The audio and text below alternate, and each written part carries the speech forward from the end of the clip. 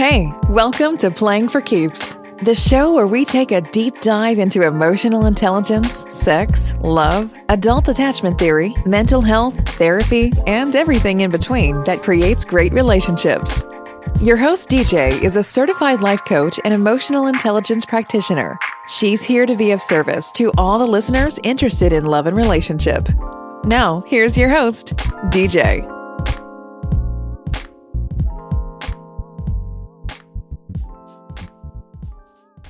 Hey everybody, it's your girl DJ with Playing for Keeps podcast, coming at you with Meme Monday. I have a meme I would like to share to paint a picture to why I feel the majority of us move the way we do in relationships that are considered insecurely attached. This episode was inspired by my last interview with movement specialist and relationship blogger Janice Isaman. Shout out to her. You can find her articles on Elephant Journal. I'll provide a link to that in the show notes. But before I get into Meme Monday, I just wanted to chat for a second. So I'm hoping you guys are doing great, especially since supposedly there's a light at the end of the tunnel with this pandemic. I know they're administering vaccines and stuff. I'm still on the fence on whether I'm going to get one or not. I know a lot of people are probably angry at that statement, but I'm not sure. I know a lot of people that I know who have gotten it only have said that they've had a little bit of pain in their arm, but nothing Tylenol can't fix. But I don't know. They created it way too quickly for me, and I'm not sure. So I know that there's a light at the end of the tunnel with this pandemic, so that is very exciting. We also have some exciting things going on over here as well. So I know for the last year or so, I've been on and off talking about a dating app that I've had in development. So the first development team that I was working with wasn't the best. I'll put it that way to be nice. But I'm currently working with a new development team, and the app that I've been speaking of will be ready for launch by this June. So this will be the last episode until the summer, probably June or July. So I'm super excited to present this dating app to the world. I truly believe emotional intelligence, love language, attachment theory, sexual compatibility, and all things relationship are important factors in getting to know someone on a deeper level. And my dating app will introduce these concepts in a fun way, along with this podcast. So I'm super geeked. Things are moving forward, and now moving forward fairly quickly. So again, this will be the last episode for season 2. So I will be back in probably June. And in the meantime, I'll be focusing on pushing the app, Playing for Keeps, and connecting with life, dating coaches, therapists, psychotherapists, to bring more deeper content about dating, love, and relationships. And I also want to connect with people all around the world who would like to come on and share their funny or crazy dating stories. So you guys stay tuned for that. I truly appreciate all of the listeners who have been tuning in every week. If you would like to come on or even just reach out to me, feel free to reach out to me on P4K Podcasts on Facebook or Instagram, or you can email me at info@p4kdating.com. We would love to hear from you. So to move on to Meme Monday, I read this meme on the last week's podcast and wanted to talk about it more in depth on this podcast today. So the meme reads, "Our brains are wired for connection, but trauma rewires them for protection." Our brains are wired for connection, but trauma rewires them for our protection. That's why healthy relationships are so hard for wounded people. So neuroscience suggests that we are neurologically wired to connect with others. Mirror neurons in our brains are stimulated when we're interacting with other people. literally, when you are talking to someone, pathways in your brain light up to mirror the emotions and behaviors that this other person is conveying. We are hardwired to interact and connect with others, but we are in constant conflict with how we are biologically designed in fear of getting hurt. So we do things that may come off toxic or do things that may push another individual away, but in reality, we want them closer. Our conscious wants to achieve one thing, but our subconscious wants to protect us and will have you doing the total opposite to get an underlying need met that you may not be aware of. And when your subconscious and conscious mind aren't on the same playing field, plans tend to go left really quickly, especially when you're dealing with other people who may also have their own set of traumas and tactics to protect themselves as well. I can give you an example of a friend of mine. In the past, she was seeing this guy, and from our conversations, it was going amazing. They had a lot in common. They shared similar interests like music, the arts. They were in similar careers. They talked on the phone. They hung out, all of that good stuff. As time went on, I would say maybe about a month or so into them dating, she's over his house, and the conversation came up of them being serious, like, I guess, inclusive, like just him and her and being serious. And his reply was something to the effect of, I'm not talking to anyone else, but I'm not sure about that right now. Something to that effect.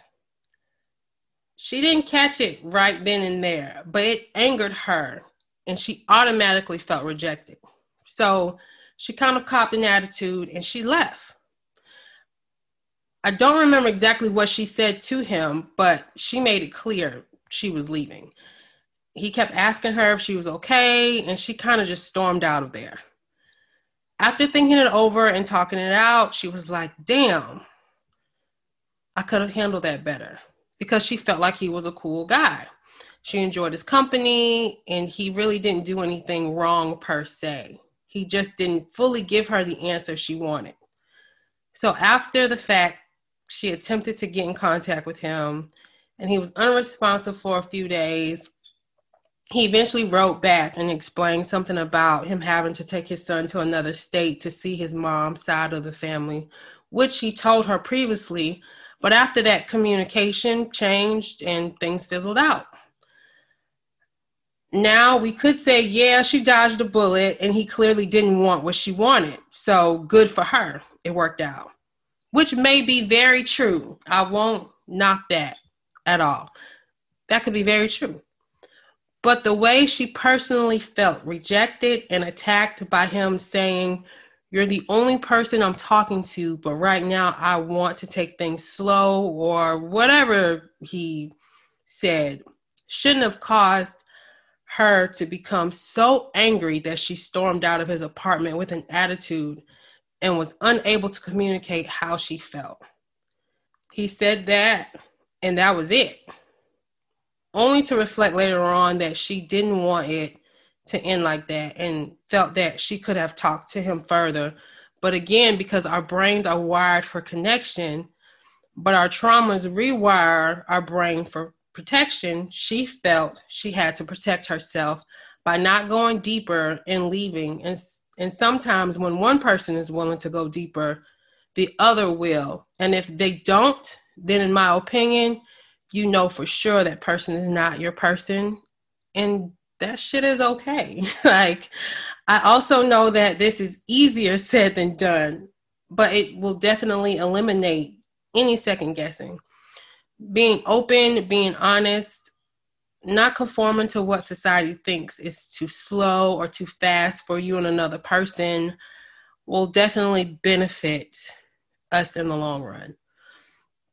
I have another friend also who she checks guys' Instagram profiles out after an initial conversation. And if he's connected to too many females, in her opinion, she automatically will stop talking to the guy. Like, that is an automatic turnoff for her.